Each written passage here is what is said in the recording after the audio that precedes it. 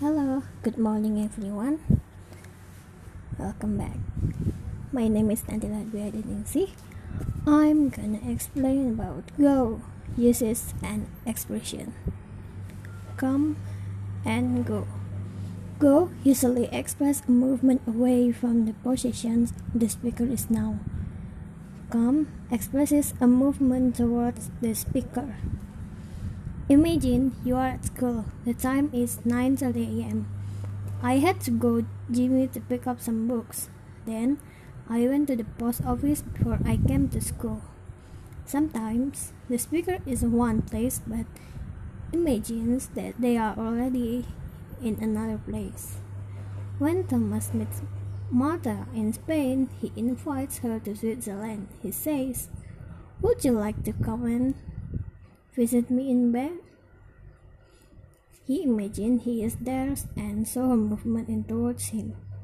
We can also that the listener is in a different place, talking to Martha. Thomas says, "I'll come to your flat at 7:30 p.m. She will be at home, so his movement is toward her. And there is not is a similar difference between bring and take.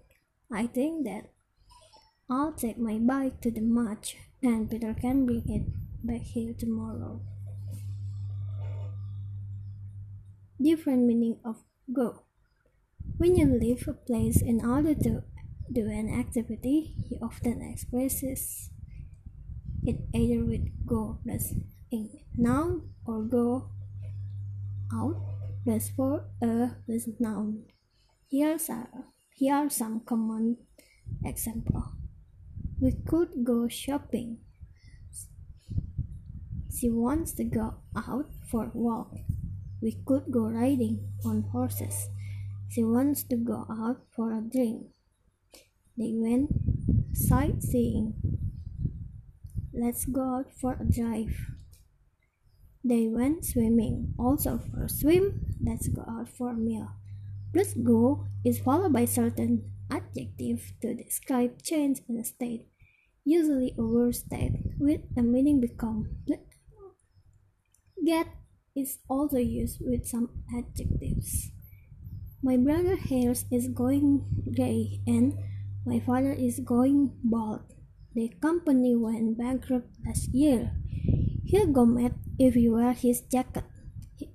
My grandmother is deaf. Plus is often to use describe the speed something is traveling. Also do. We were going about 80. The accident happened. Plus, when you want to say or ask if a road or form of transport takes you somewhere, does this bus go to the National Gallery? I don't think this road goes to the station. Expression. I've never tried bungee jumping, but I love to have a go. Try it? How is it going?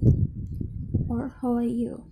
And you can use the same question if you want to know if something is difficult, enjoyable, and A. For example, if you are doing an exercise in class, your teacher may ask, "How is it going?" Also, "How are you getting on?" It's my go. Also, it's my turn. This expression is used in games such as chess or Monopoly, where you move from one player to another and back.